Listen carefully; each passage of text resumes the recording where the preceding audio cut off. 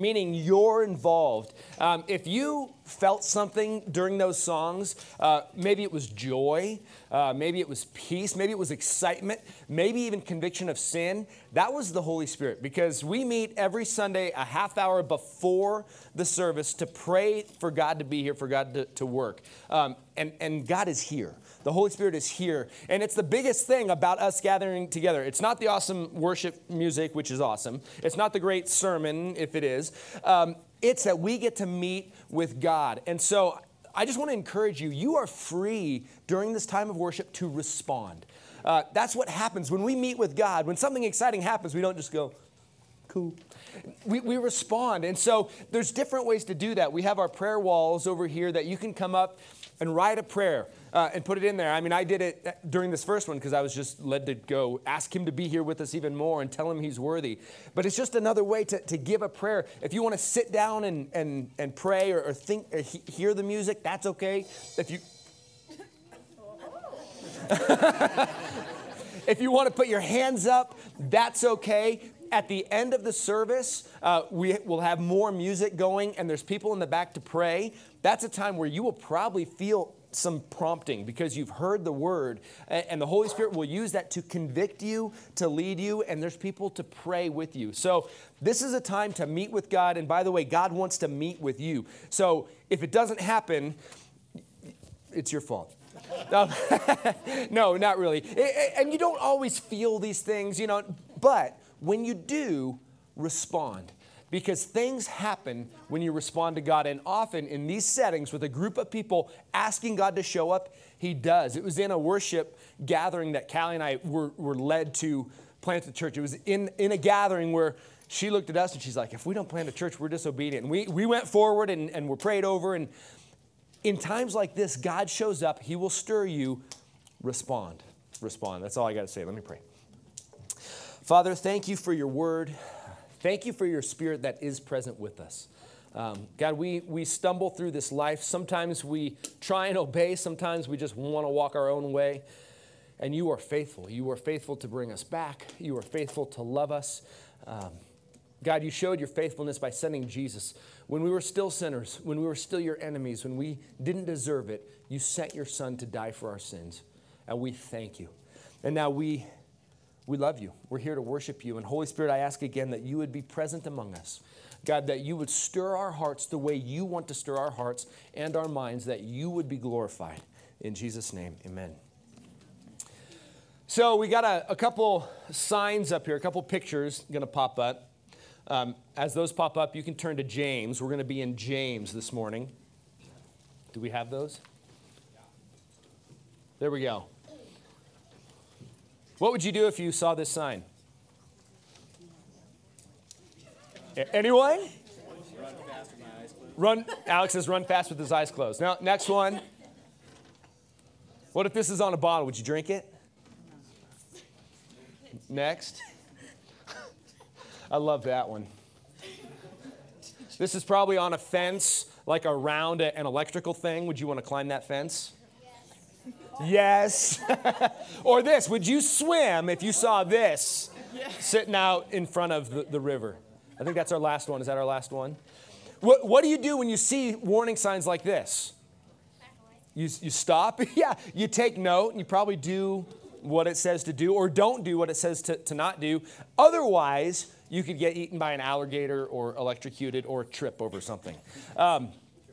Today, we're going to be in James chapter 5, and what we're going to get is James giving us a warning.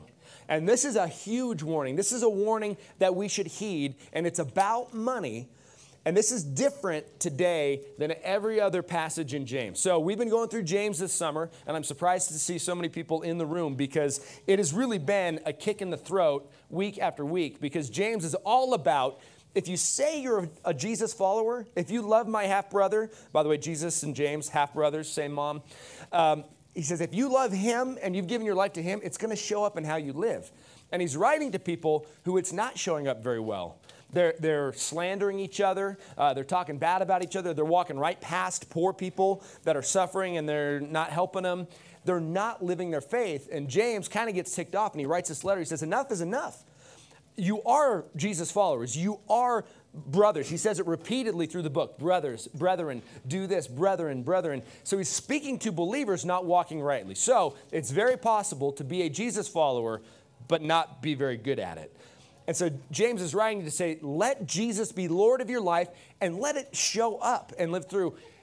Today's different because today he stops talking to the believer.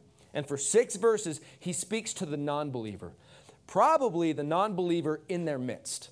So if you don't know it, there's many within the church, Church Globey, that think they're Jesus followers, they come to church, they do a lot of things, but they're not actually. And in the end, they're going to stand before Jesus, and Jesus is going to say, I never knew you. They're like, what? But we came to church a lot. We did all these things. And he says, depart from me, I never knew you. That's who James is speaking to, and it's a warning to go, if you think you're right with God, check this. And he's going to talk about money. Specifically, he's going to talk to the rich. But here in America, I think this applies to probably a lot of us, most of us. And he's going to give us 3 things, 3 sins, 3 traps that we can fall into with money that lead to eternal judgment. Now, there's some tension with James. The tension is, if you're not living it, you might not be a true believer. Or you are a true believer and you're not living it, so get off your butt and get moving, get in the game. But here, James takes the tone of an Old Testament prophet. And the prophets did this all the time. If you read through the prophets, maybe you haven't done that much. There's Joel, Hosea, Amos, good things to read. But the prophet will be writing to the Jews, God's people. And he'll be telling them what God says. And then a lot of times there will be just a chapter and he'll go, by the way, Edomites or whoever, you guys are going down. God has given me some words for you. You're going to be judged. You're going to be wiped off the earth. And so it's kind of in the midst of the prophet speaking, he'll then turn to a group and just condemn them. That's what James does here. So he is not speaking to believers. He's speaking to non-believers tucked in here, but it's a warning to the believers because this is being read in churches among believers and they're listening. That's what it's here for. It's a warning to go, where am I? And these 3 sins are all about money. Now, go ahead and turn to James. We're going to be in James 5. But before we get into it, I need to do a little caveat because we're going to talk about money. And there's really nothing more personal that we can talk about than money, I don't think. Money. You guys ever heard the scripture, money is the root of all evil? No? Oh, some smart people just said no. I've heard it through my life, money is the root of all evil. That's a misquote of a passage that says money is the root of all kinds of evil. And it's actually the love of money is the root of all kinds of evil, not money. So is God anti-money? Not at all. A rich person that belongs to Jesus is a powerful tool for the kingdom. God is not anti-money. We need to get that very clear. 1 Timothy 5:8 says, but if anyone does not provide for his relatives, and especially for the members of his household, he has denied the faith and is worse than an unbeliever. So the person that can't provide for their family, not because of disability or whatever, but they're not willing to go work and make money and provide, they're worse than an unbeliever. So God's not anti-money. He says, go, work hard, earn money, and provide for those. Is God anti-saving? I talked to somebody once who said, I'm not saving for retirement. God will just provide for me and my family will provide. I'm like, I'm not sure that's biblical. Because in Proverbs 13:22, writes, a good man leaves an inheritance to his children's children. So God is not anti-saving. In fact, wisdom would say, work hard, make money, save it, and be a good steward.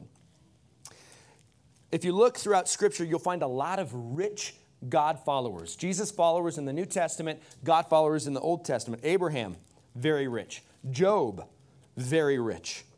Lydia, a woman who had a business, very rich. We can go through the list. Nicodemus, Joseph, Philemon. Many rich people that followed God. So God is not anti-money. God is not anti-rich people at all. But the love of money is the root of all kinds of evil. It says this in 1 Timothy 6:10 exactly. For the love of money, if you want to write this in your notes, I encourage you. 1 Timothy 6:10.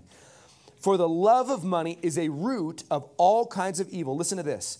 Some people eager for money have wandered from the faith and pierce themselves with many griefs. If you remember nothing else, we're going to get into James, and he's going to talk to the rich. He's going to talk to people that love money. This verse is the theme. This verse is what should grab our hearts. I'm going to read it again. Some people, eager for money, have wandered from the faith and pierced themselves with many griefs. If you don't know, God loves us passionately. God loves you more than you love yourself. Jesus said, I came that they may have life and have it abundantly. God wants what's best for us. So if the Bible tells us something, it's for our good. God isn't the God that's up here with a magnifying glass on ants. You know, a lot of people think of God that way, looking to judge. God wants to bless his people. So anything he says is for our good. Be faithful to your husband. Be faithful to your wife. Well, that's for your good. Parents, discipline your children well. Spare the rod, spoil the child. That is for our good. That is for their good. So all of this, and now money, this is for your good. Whether you realize it or not, it's for your good to be a good steward with your money. Here's the first thing in your notes. The love of money is extremely dangerous to a person's soul. Just like earlier in James talked about the tongue. The words you say are just evidence of what's in your heart. How you spend your money is evidence of what's in your heart. And the heart is the issue. Here's a very difficult quote that I heard from a pastor in Texas named Tommy Nelson. He says this: the Christian that prays, attends church, engages in religion, but leaves their money untouched, their life is a sham. Talk about blunt. He's about as blunt as James, but it's true. Let's look at James. I'm going to read James 5, 1 through 6. He writes this: Come now, you rich, weep and howl for the miseries that are coming upon you. Your riches have rotted, and your garments are moth-eaten. Your gold and silver have corroded, and their corrosion will be evidence against you, and will eat your flesh like fire. You have laid up treasure in the last days. Behold, the wages of the laborers who mowed your fields, which you kept back by fraud, are crying out against you. And the cries of the harvesters have reached the ears of the Lord of hosts. You have lived on the earth in luxury and in self-indulgence. You have fattened your hearts in a day of slaughter. You have condemned and murdered the righteous person. He does not resist you. Again, he's speaking to non-believers, specifically to those rich. And we see three specific sins, three specific traps that lead to judgment, traps that lead us away from God. So this is in your notes. You'll see that the head there is sins that non-believers commit with money that leads to judgment. Here's what's, I think, helpful about this. As you read the New Testament, you read Scripture talking about rich and poor, it's actually a spiritual handicap to be rich. It's a spiritual handicap to be rich. Why? Jesus said it's easier for a camel to go through the eye of a needle than for a rich man to get into the kingdom of heaven. Why? Because rich people in general, they feel content. They don't need, they're not hungry. You know, they're not lacking shelter. They've got the money to provide all they need, and so they become very self-sufficient. Whereas the Christian, we're called to be God-sufficient, reliance on Jesus. So sometimes the best thing that can happen to somebody is that they lose everything. And then they're forced to go, I'm not good enough. Oh, there is a God, and turn to Jesus. So being rich is a spiritual handicap. So if you're poor, you're blessed. So if you're rich, let me help you out. Give me all your money, and then I will be handicapped. So here's the sins that can be committed. He starts in verse 2. Well, let me look back at verse 1. How do we know that he's speaking to non-believers? He's warning them of judgment. In fact, he's not just warning, he's saying judgment is coming. He says, weep and howl for the miseries that are coming upon you. Christians, listen, if you're a Jesus follower, you believe that Jesus died on the cross for your sins, rose from the dead, you have given your life to him, you may struggle, you won't be condemned. Romans 8:1 says there is no condemnation for those who are in Christ Jesus. This is not speaking to you. But if you're guilty of all of these three sins, you may want to check yourself. Verse 2. Here's the first one. Your riches have rotted, and your garments are moth-eaten. Your gold and silver have corroded, and their corrosion will be evidence against you, and will eat your flesh like fire. You have laid up treasure in the last days. Here's the first sin. Hoarding wealth. Hoarding wealth.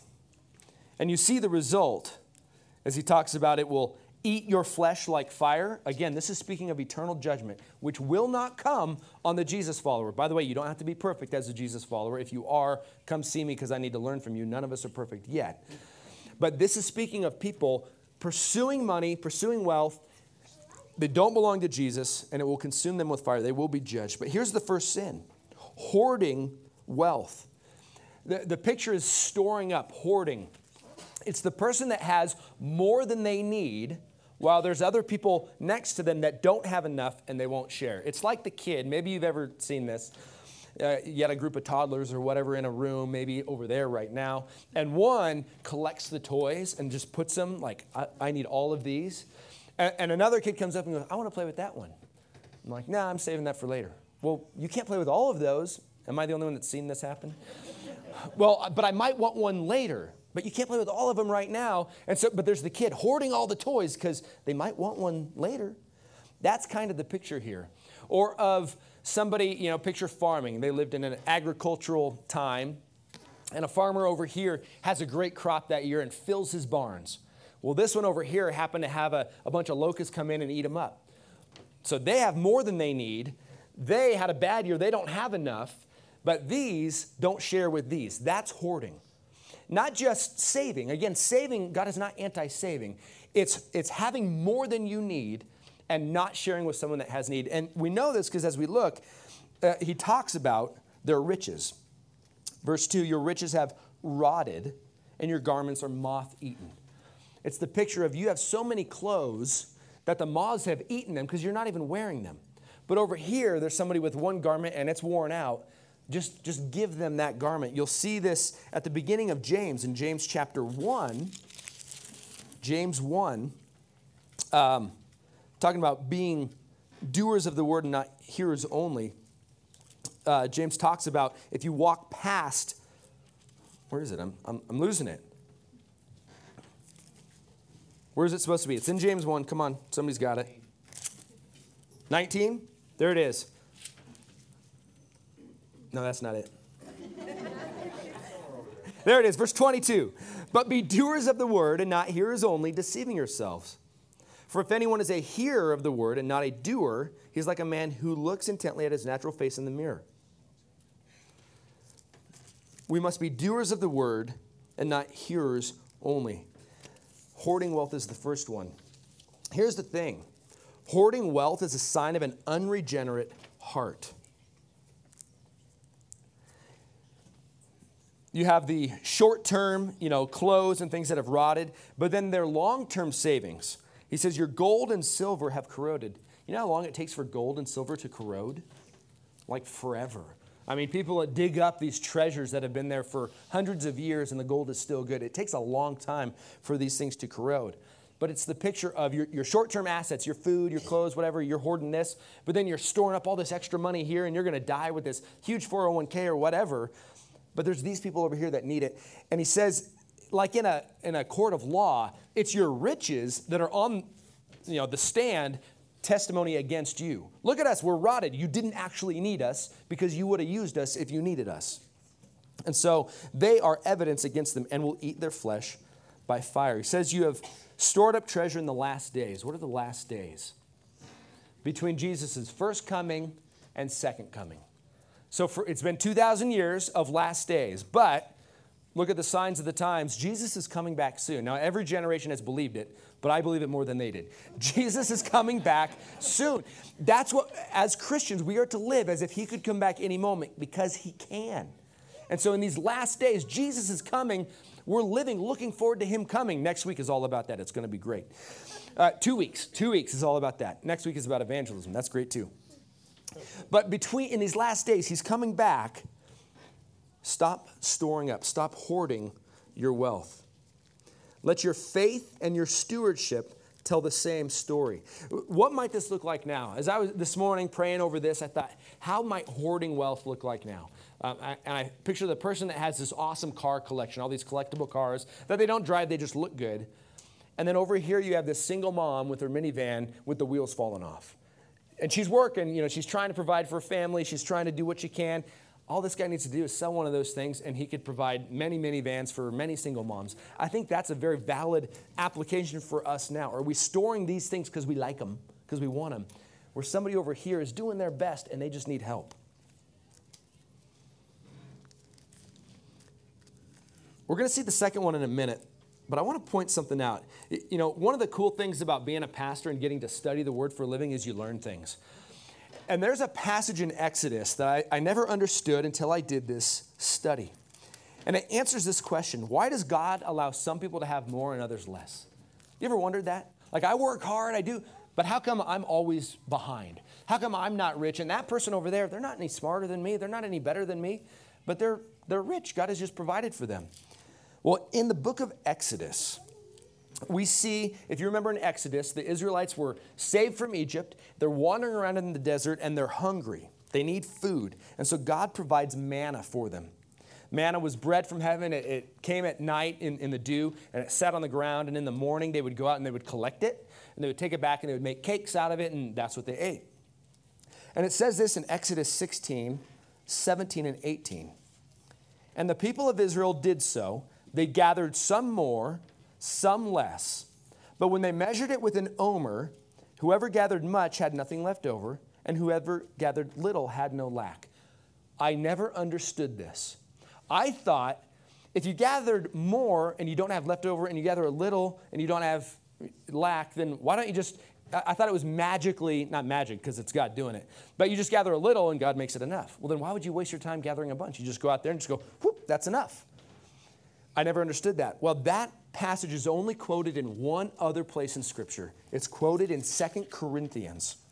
2 Corinthians 8, 14, and 15. That is quoted where Paul is writing about this church helping out this other Jerusalem church. You guys are rich right now. You have plenty. This one is lack. They're poor and they're suffering. And he says this: your abundance at the present time should supply their need, so that their abundance may supply your need, that there may be fairness. As it is written, whoever gathered much had nothing left over, and whoever gathered little had no lack. So what were they doing with the manna? Some would gather much, some would gather little, and then when they got there, like, oh, you need some more? They were sharing. That's exactly what they were doing, because when Paul talks about it, he says, you're rich right now? Guess what? Here's why. Because they need it. So you need to give to them, because guess what? The time is coming where they're going to be rich and you're going to need it, and then they'll give to you. So why does God allow some to have more and others to have less? So those who have more can share with those who have less. Is this socialism? No, it's not. That is never laid out in Scripture. God in the Old Testament and in the New, it talks about the rich sharing with the poor, but it also talks about those who don't work, don't eat. Because in the early church, they were doing this. You read Acts, the church was doing this. They were selling their extra and sharing with those who had need. They thought Jesus was coming back right away. They were doing this, and some took advantage of it. Some were like, great, I don't have to work because they're going to give me their stuff. And so in the early church, they said, okay, by the way, if you're not going to work, you don't get to eat. This isn't a free ride. This isn't socialism. Go work hard. If God chooses to bless you, be ready to share with those who have need. So that's in your notes. Why does God in his sovereignty give more to some and less to others? So the rich will share with the poor.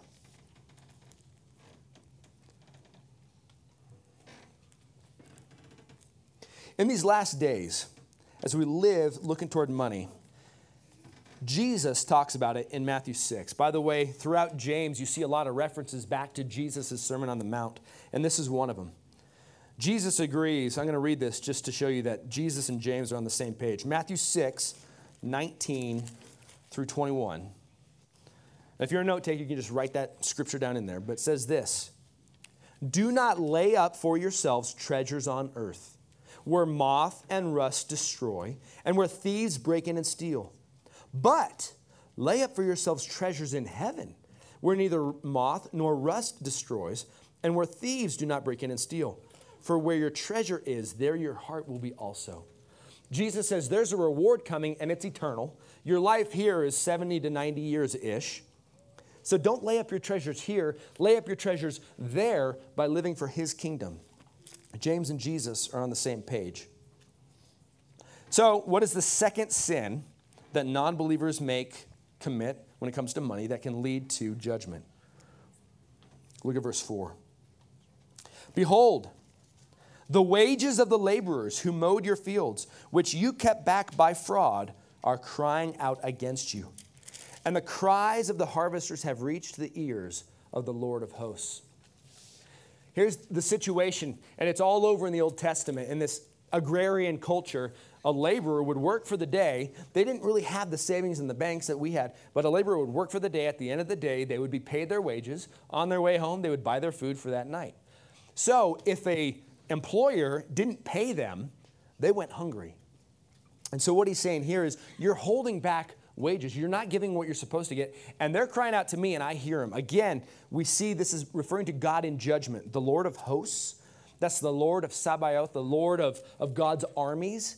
That is God in judgment. That is Jesus in judgment. Again, not for the believer, but for the non-believer who is obtaining money by fraud. You see that? This is getting money illegally and hurting others in the process. So, not going to get a show of hands. Any of us done this? Any of us obtained money by fraud? Cheated on your taxes? Not paid a bill that you were supposed to pay? Unfortunately, I have seen this more in the church than I have outside the church. I've seen this more with people who claim to be believers than people who do not claim to be believers. People that don't pay their bills. I mean, as a business, the people I had to chase most to get them to pay, unfortunately, were Christians or those who claim to be.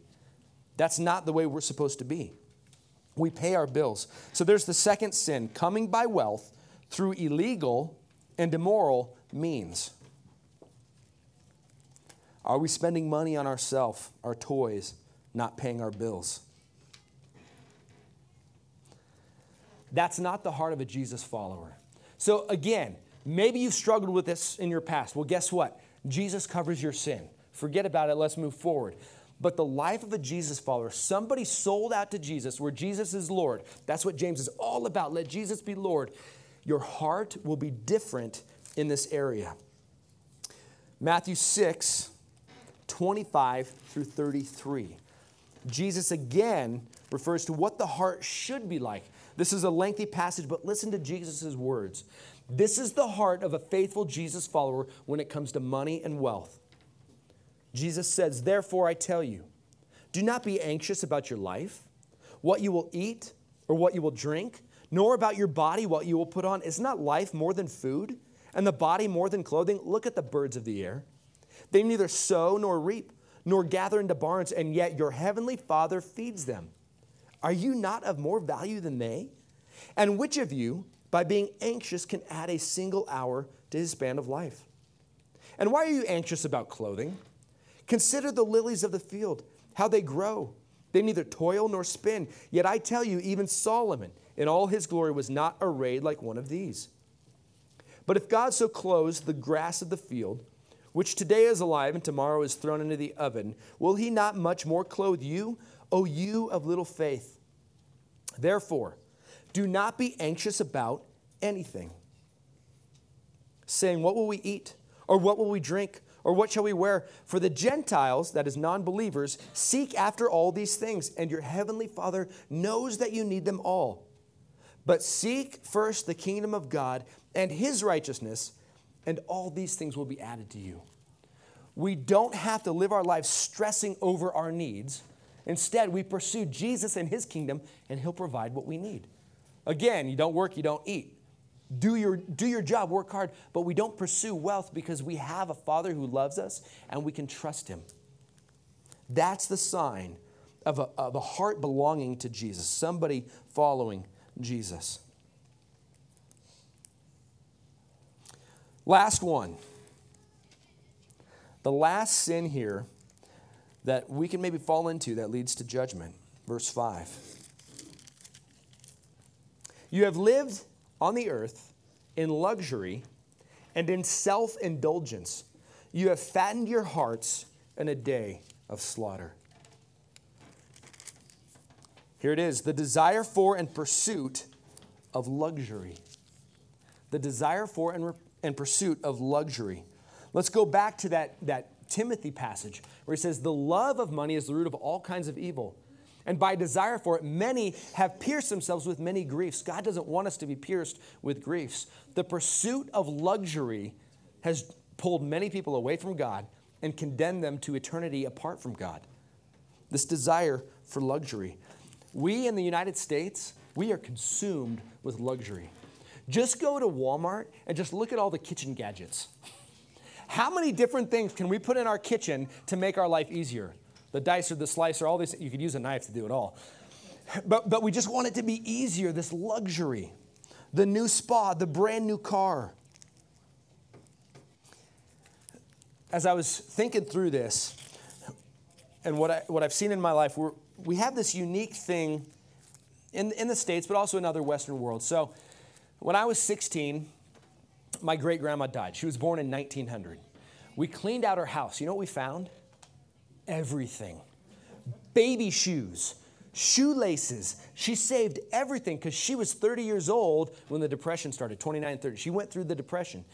They learned the value of work. They learned the value, the need. Go to the next generation. They also had to work hard. Move on. You know, different families are different, but they had to work hard for their money. They saved, they gave. Then you move to maybe my generation, where we grew up comfortable. We didn't grow up hungry. We didn't grow up cold. We grew up comfortable. And so then this college student, this teenager, they become 18, 19, they move out of their house. Maybe they go to college, maybe they start life, and they think they deserve the same luxury that mom and dad had that they worked decades for. But they can't afford it because at $12 an hour, you can't live like mom and dad live. So guess what? There's a shortcut. You know the shortcut? Credit. And if you go to a college campus, they are so smart about this. They put their booths out. You can get a credit card on your first day of college. And you can use that to buy all the things that you want. I have a good friend my age who got married at 19. They went out. I was young, huh? They furnished their house on credit because they wanted good furniture. They furnished their house on credit. That debt enslaved them for years. Years later, he talked about it. He's like, that's the worst decision we made. You know how much we actually paid in the end for all of those couches and things we didn't really need? We could have gone and got them for free. But we have this desire for luxury. Now, keep that going, this desire, this pursuit of luxury. So you get this debt. Now you get married. Maybe you got it when you're married. All right, we've got all this debt, but we also want to maintain this level of living. How are we going to do it? Well, we both need to work. And we both need to work really hard. Now, I'm not against both parents working. It can be done well, but often it's not done well, and the kids suffer for it. Why? Because we want a standard of living we can't afford. We want the new car. How many times have I seen high school kids graduate, go out, and buy a brand new car? I'm like, what job do you have? Oh, I don't have a job yet. And you just bought a brand new car. You spent $13,000 for a new little car, all on debt. Yep, that's stupid. I mean, we're in James. James is blunt, so I can be blunt. That's stupid. That's telling God, you haven't given me enough. I don't trust you, so I'm going to.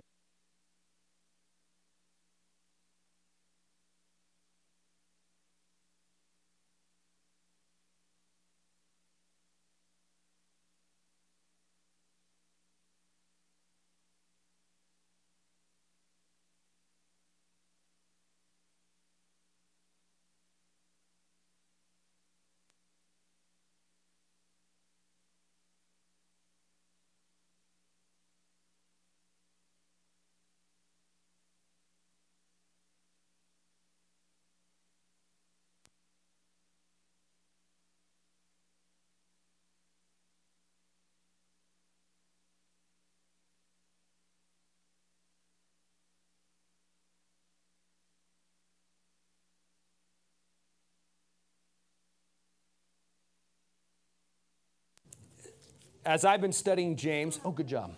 Thank you.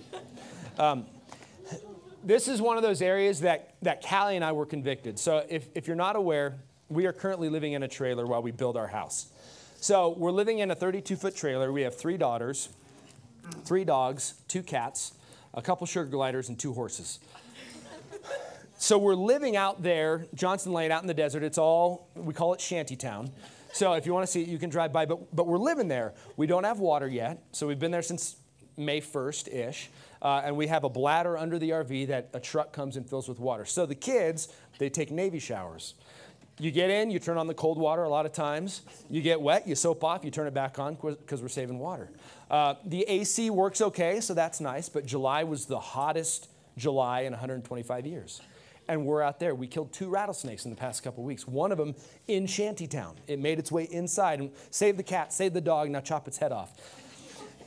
So, but I just say this, power, we don't have power yet. We were supposed to have it months ago. So it's on generators, running out of gas. Lydia's gotten really good at putting gas in the generator without getting it all over herself. But I just say this to go, here, this is what has confronted Callie and I. At times, we've gotten down a little bit depressed, like, this kind of stinks. You know, we want more space. We've got one little couch and it's this big and it's really uncomfortable. So we all, you know, sit on the bed. Yesterday, 4 of us were crowded on the bed watching something on the little phone. But what God has shown us is there's times you're not content. I have not been content, and I live better in this situation than 95% of the people in the history of the world. So why am I not content? Because I want luxury. Because I need space. Because I need a bigger bed than this. But we don't. We think we want so much more than we do. Just ask somebody who's done the tiny house thing, Hogan's, or others. You realize we have so much more than we need. And here we are, you know, I counsel many people going through hard times. Let God do his thing through you. James began with that, James 1:1. Consider it joy when you encounter various trials. So people go through trials, and I very wisely open up my Bible and I go, you know, you need to go through this, trusting God and let him do what he wants to do through your life. And then, you know, don't just try and get out of it. And then I go through and I'm like, I just want out. Until finally we go, okay, what does God want to do with us? God wants to make us content, full of joy in the dirt, in the heat, in the smoke. I just share that to say, I'm here too. So if you're convicted by this, so am I. But what do we need to do to get on the same page as Jesus? He says here that you have fattened your hearts in the day of slaughter. You have fattened your hearts in the day of slaughter. Again, this is words of judgment. I can't help but think of Kobe beef. Think of these cows that they get to drink beer and they get massaged. Those cows have the life. But why? So that when they die, they taste really good. It's the same kind of picture when we're pursuing luxury and saving all this stuff. It's like, my life is good. Well, guess what? You're going to die soon. Slaughter is coming, or Jesus is coming back and judgment is coming.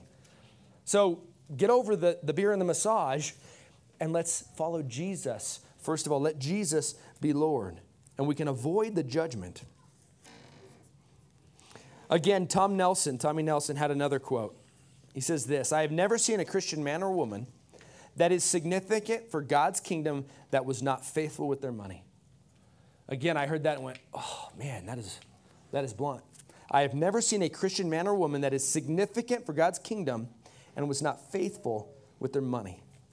Maybe you've hit a plateau in your spiritual life, and maybe this is why. Because maybe you've let God have other things, but this is the one thing you're like, God, you can't have access to my money, not that. As we close, I just want to emphasize this is not a sermon about giving. This is not us doing this to increase giving. We believe that God's work done God's way never lacks God's provision. But here at Common Ground, we are all about life change. We are not content with doing church or doing religion. We are about life change. So my heartbeat for you is that you would experience Jesus and experience all he has. One of the greatest ways to do that is to be faithful with your money. When you start putting your money in God's hands, saying, okay, you are Lord, what does this look like? It will cost. You may have less toys. It may cost. You may give up some things. NFL Sunday ticket. There's a luxury I wish I had. Who does have it? Raise your hand. I'm coming to your house every Sunday. But what is it that we might need to give up? As we go through our application here, we want to be genuinely changed by Jesus. We want to glorify him. Does he have our money? Does he have our wallets? How much money is enough? How much giving? That's between you and God. It is. All that is between you and God. And if you honestly go to him, you'll figure it out. But give him access. Let him lead you and guide you there. Pursue Jesus wholeheartedly, and you'll have a better life than any amount of money could buy. Peace, joy, purpose, the things that really matter in life. We're gonna move to more worship now, but I would encourage you. Again, the Holy Spirit is here. The Holy Spirit uses his word to work on us. Respond how you need to respond. Maybe you are faithful with your money. God has blessed you. The way you respond is saying thank you. That could be. And maybe it's even coming up and writing a prayer request, putting a thank you. It's just saying thank you for taking care of us. Maybe you were convicted by one of these and you need to repent. You can do that now. We're going to have people in the back that will pray with you. They're not going to judge you. By the way, we've all been there. But maybe we need to repent and move forward. Or maybe we just get to glorify God by singing out nice and loud. Let me pray. Lord Jesus, I know that you want what's best for us. And I thank you that you do want what's best for us, that we can trust you. God, I pray that we would trust you.